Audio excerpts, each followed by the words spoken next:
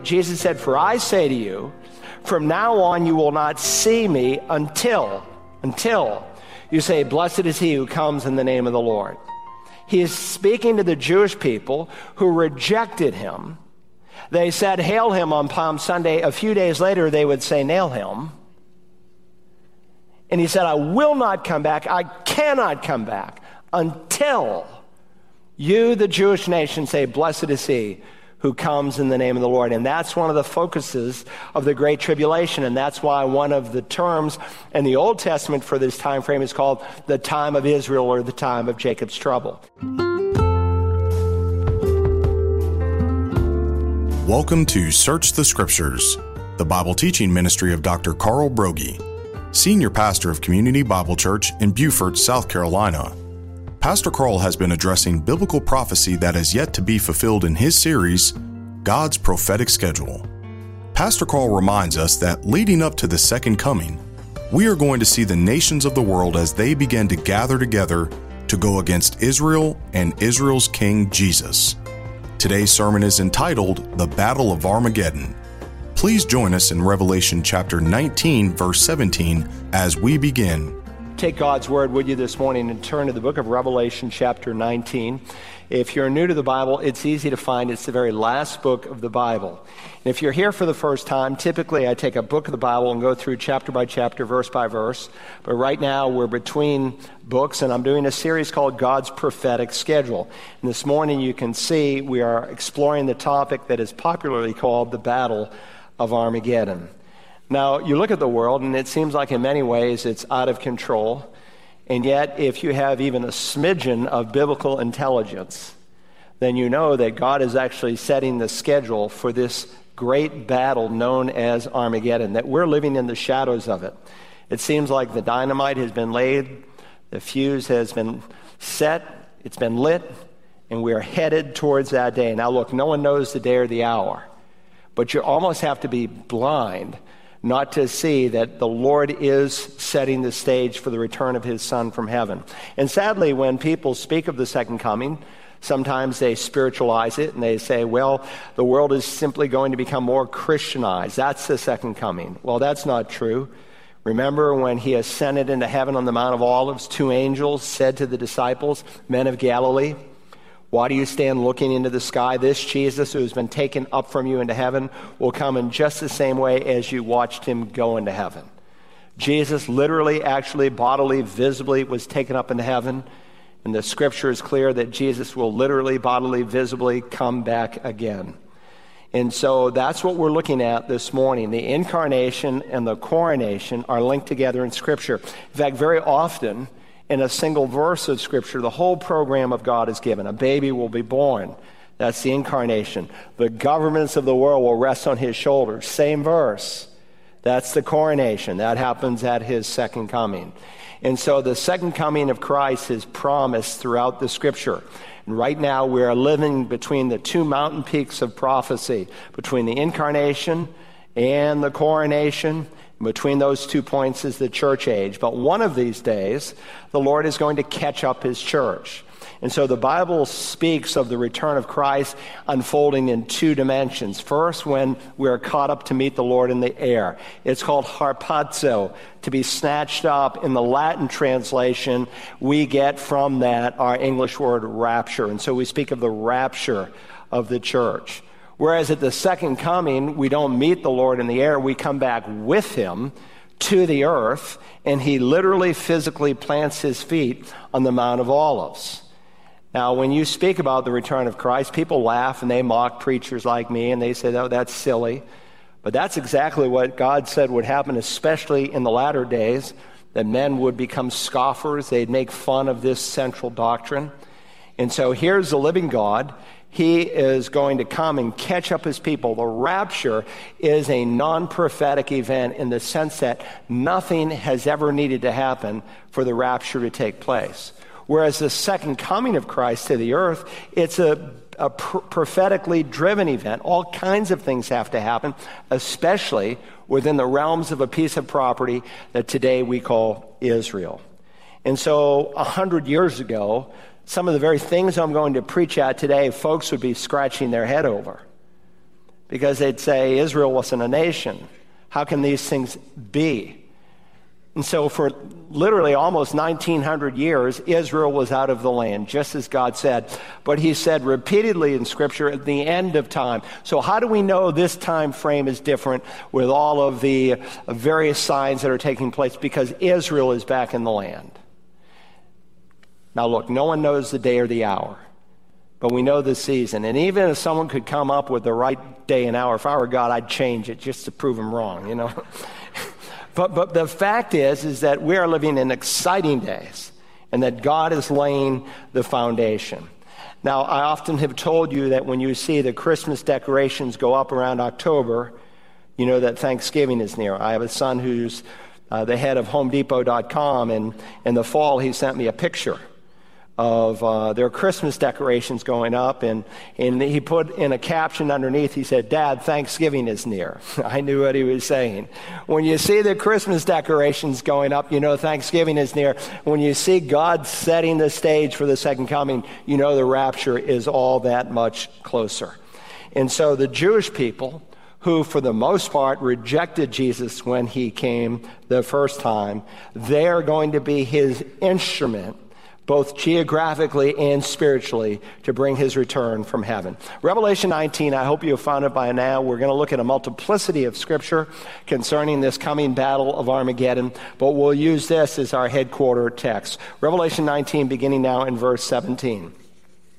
Then I saw an angel standing in the sun, and he cried out with a loud voice, saying to all the birds which fly in mid-heaven, "Come, assemble for the great supper of God, so that you may eat the flesh of kings, and the flesh of commanders, and the flesh of mighty men, and the flesh of horses, and of those who sit on them, and the flesh of all men, both free men and slaves, and small and great. And I saw the beast and the kings of the earth, and their armies assembled to make war against him who sat on the horse and against his army. And the beast was seized, and with him the false prophet, who performed the signs in his presence, by which he deceived those who had received the mark of the beast, and those who worshipped his image. These too were thrown alive into the lake of fire, which burns with brimstone. And the rest were killed with the sword, which came from his mouth of him who sat on the horse, and all the birds were filled with their flesh. Now let's fix our minds exactly in the period of time that we're speaking of. Here's a diagram to help us to put together some visuals. The next great event on God's prophetic calendar is the catching up, the rapture of the church. And after the church is caught up, there's a space of time, we're not told how long, weeks, days, months, some could think longer. It seems to be very quick, but there's a space of time in what will start the clock for the 70th week of Daniel 9, the 70 weeks prophecy. The first 69 were fulfilled in the first coming, but then there's a gap of time between these two mountain peaks of the incarnation and the coronation is the church age. But once the church is removed and once the man, the prince who is to come, the Antichrist, the beast, comes and signs a covenant with Israel, that will start the clock for the final 7 years leading up to the second coming of Christ. And of course, this period is divided into two halves. The first half, Israel's protected, and the second half, Israel is persecuted. And the center event is when the Antichrist goes into a rebuilt temple, and he commits the abomination of desolation. And we gave 4 messages to that in this series. And Jesus, of course, describes the first half when the sealed judgments, there are 7 seals, as unfolding as merely the beginning of birth pangs. Sometimes Christians loosely say, well, we're seeing all these tornadoes and hurricanes and earthquakes, and these are the birth pangs. Not really, but remember, to have birth pangs, you have to have a pregnancy. And I think what we're seeing is the pregnancy and maybe even the Braxton Hicks contractions. But the birth pangs, Jesus is clear, do not start until the tribulation begins to unfold. And when this center event takes place, they begin to intensify. And so it is like with a woman in labor. The birth pangs get closer and closer and more intense until birth comes, and in this case, the Lord from heaven.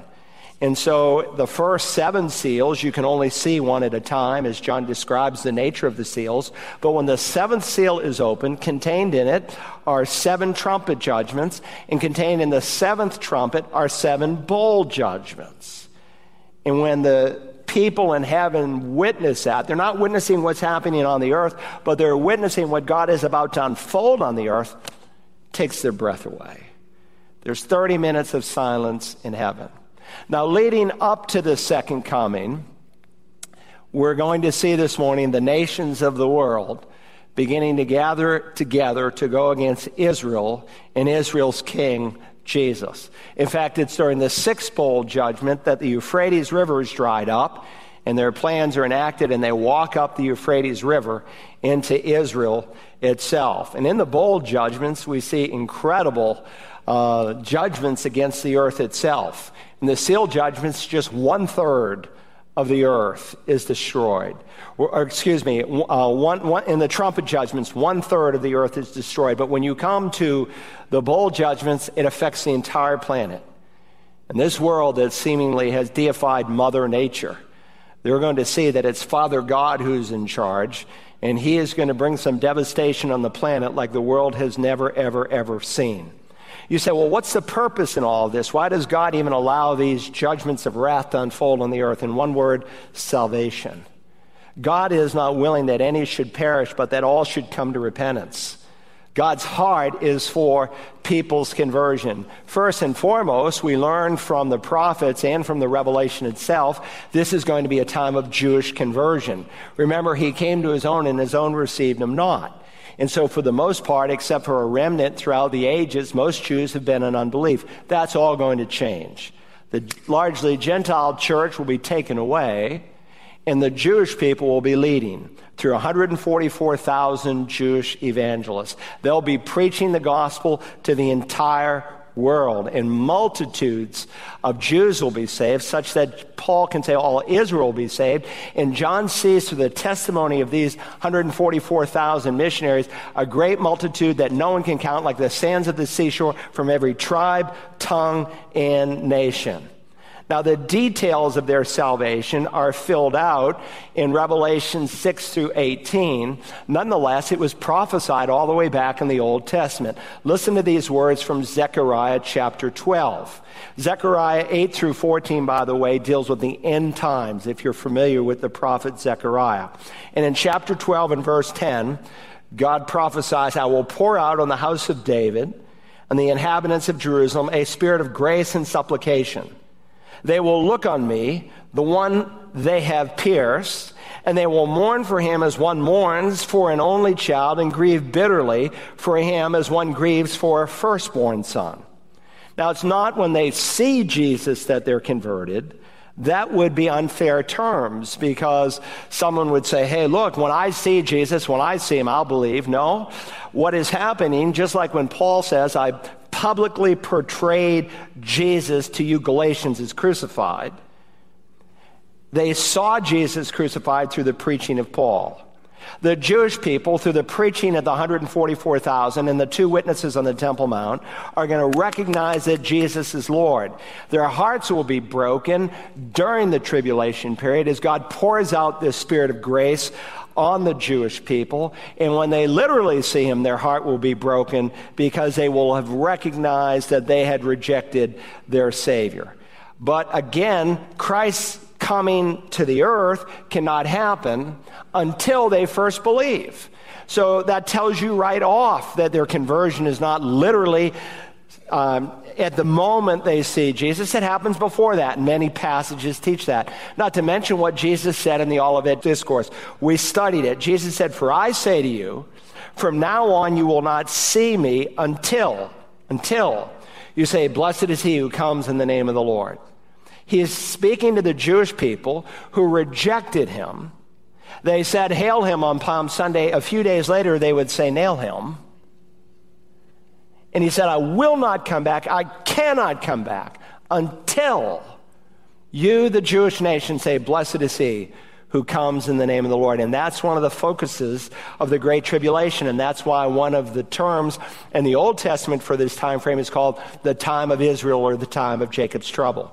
And again, Jesus said, this gospel of the kingdom will be preached to the whole world as a testimony to all the nations. And then the end will come. And that will happen during this time frame known as the tribulation. So in one word, tribulation speaks of salvation. Now, with that said, let me bring us into the context of our passage. If you were here last time, we studied verses 11 through 16, what refers to Christ's second coming to earth. And it really serves as a textual bridge for this war that is coming called the Battle of Armageddon. Let's pick it up in verse 11 for just a moment. And I saw heaven opened, and behold, a white horse, and he who sat on it is called Faithful and True. And in righteousness he judges and wages war. His eyes are a flame of fire, and on his head are many diadems. And he has a name written on him which no one knows except himself. He is clothed with a robe dipped in blood, and his name is called the Word of God. And the armies which are in heaven, clothed in fine linen, white and clean, were following him on white horses. From his mouth comes a sharp sword, so that with it he may strike down the nations, and he will rule them with a rod of iron, and he treads the winepress of the fierce wrath of God the Almighty. And on his robe and on his thigh he has a name written, King of Kings and Lord of Lords. Now let me parenthetically pause here. This is not the biblical basis for a tattoo, though people struggle to find one. What he is saying, in fact, literally the Greek text reads, and on his robe, even on his thigh, he has a name written. So Jesus, when he comes back, is wearing a robe, and monogrammed on the robe, on the thigh, is this title, King of Kings and Lord of Lords. And that's a significant title, because that's the title that Moses gives to God the Father in the Old Testament. In Deuteronomy 10:17, Moses wrote, for the Lord your God is the God of gods, and the Lord of lords, the great, the almighty, and the awesome God. But here, both titles are applied to the Lord Jesus. He's called the Lord of lords. He's called the King of kings. Melech HaMelechim, Adonai HaAdonim.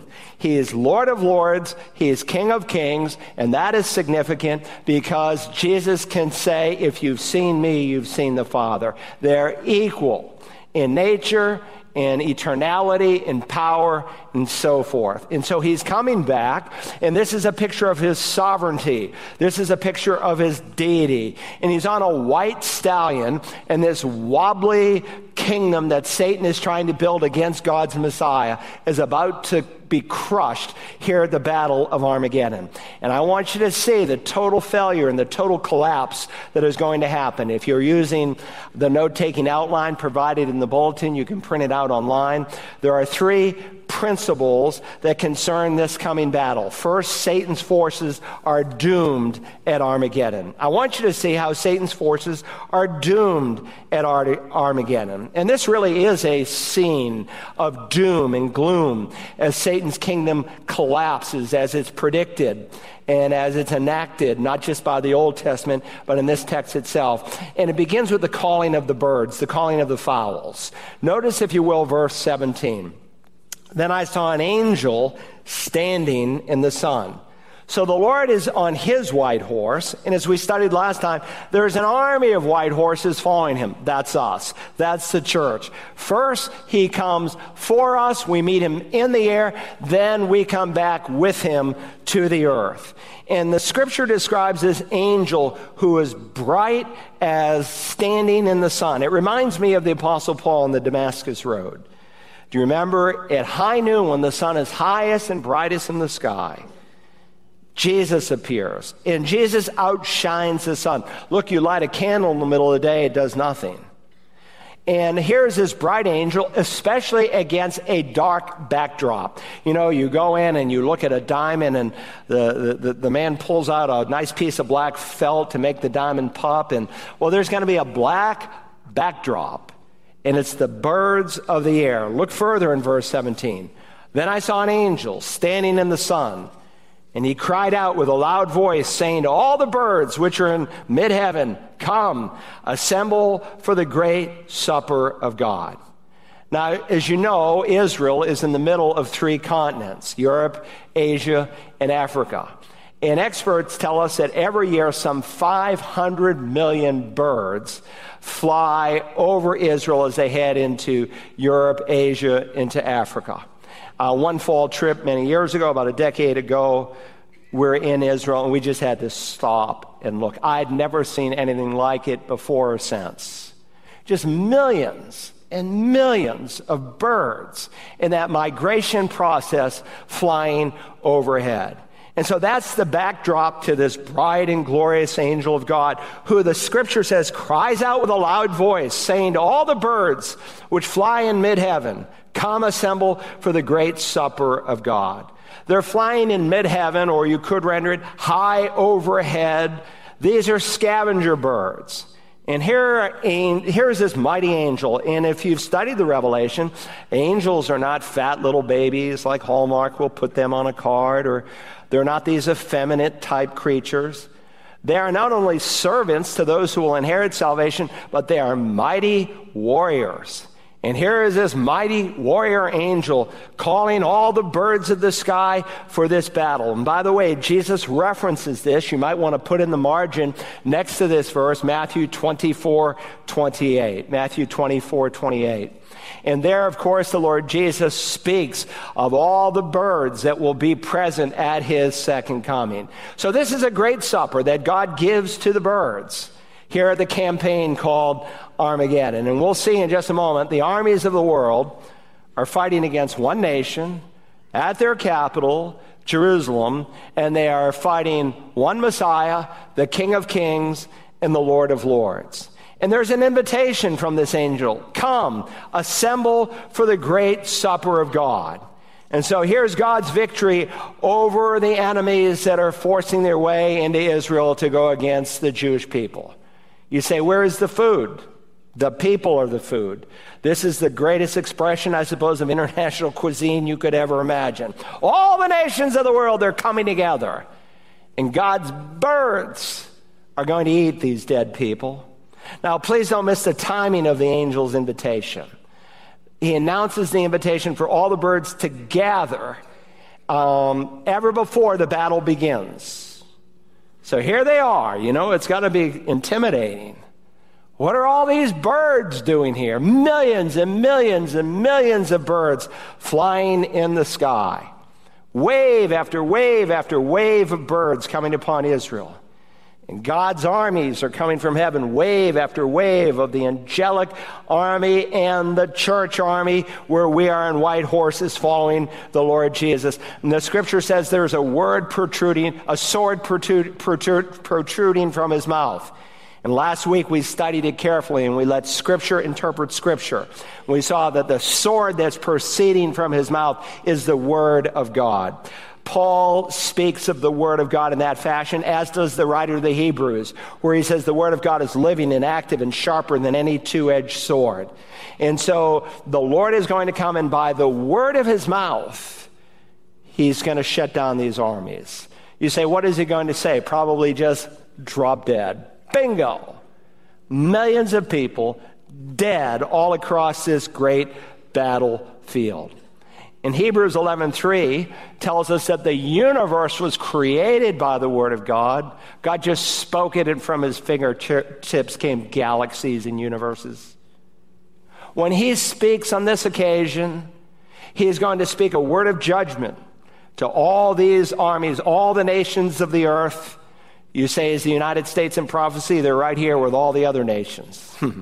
They're here. All the nations are going to come against Jerusalem, against God's people. Now remember, there are 2 banquets that are described here in the 19th chapter. A few sessions ago, we studied one of those banquets. Do you remember what it was? The marriage supper of the Lamb. 2 banquets. You're either going to eat at the marriage supper of the Lamb, or you will be at this particular banquet called the Great Supper of God. One is a banquet of great joy. The other is a banquet of great sorrow. At one banquet, you will be at the supper. If you know the Lord Jesus, if you don't know him, well, many will be the supper. They will literally be eaten by the birds. So that's the calling of the fowl. Secondly, I want you to think for a moment about the consuming of the flesh, the consuming of the flesh. All the birds are called to come and to assemble. For what purpose? Verse 18 says, so that, here's the reason, so that you may eat the flesh of kings, and the flesh of commanders, and the flesh of mighty men, and the flesh of horses, and of those who sit on them, and the flesh of all men, both free men and slaves, and small and great. I mean, this is an unparalleled slaughter with millions of dead bodies up and down the land of Jerusalem over this 200-mile stretch. You might want to put out in the margin next to this verse, Revelation 14 and verse 20, where Armageddon is also described in John's vision. Listen to that verse. It says, and the winepress was trodden outside the city, and blood came out from the winepress up to the horses' bridles, for a distance of 200 miles. The slaughter will be so great, the scripture teaches the blood will be up to the horses' bridles. Now, the skeptics have said, because largely Christians have given them an opportunity, and they said, look, if every single person on the planet were on this piece of land, and they all died at once and their bodies bled out, there wouldn't be enough blood to bring their blood up to the horse's bridle. That's not what the text is saying. He is speaking about this blood-soaked ground. Some of you have ridden horses on a day that's muddy and it's wet and soaked, and the mud comes all the way up to the horse's bridle. He is just reminding us that there's going to be so much death, so much blood, that it will come all the way up to the horse's bridles. By the way, it appears by the end of the tribulation, after the fourth bowl, that maybe some of the more conventional methods of military means will be canceled at that point. And I have a whole message on that if you're interested. 72 hours, searchthescriptures.org. You can download the app if that would be helpful to you. But it appears that they are literally on horses because the conventional means are gone. In either case, for this great supper, the birds will, notice, eat the flesh of kings, the flesh of commanders, the flesh of mighty men, the flesh of horses, those who sit on the horses, the flesh of all men, free men, slaves, small and great. Now, in life, we tend to rank men by class, and he is just reminding us that no one is outside the realm of this coming judgment. Kings, commanders, mighty men, slaves, and free men. If you enjoyed today's message, you can order a CD or DVD copy by calling Search the Scriptures at 877-787-7478 and requesting program God's Prophetic Schedule 022. One of the most difficult questions posed by both Christians and skeptics of Christianity is the question, what about those who have never heard the gospel of Jesus Christ? Well, Dr. Broggi answers that question biblically and clearly by explaining the justice of God, the lostness of mankind, and the incredible power of the gospel in his book, Are the Unevangelized Really Lost? You can receive your own copy with a donation of any amount to Search the Scriptures. Please call Search the Scriptures at 877-787-7478 to receive your copy today. We hope that you will join us tomorrow as we continue to search the Scriptures.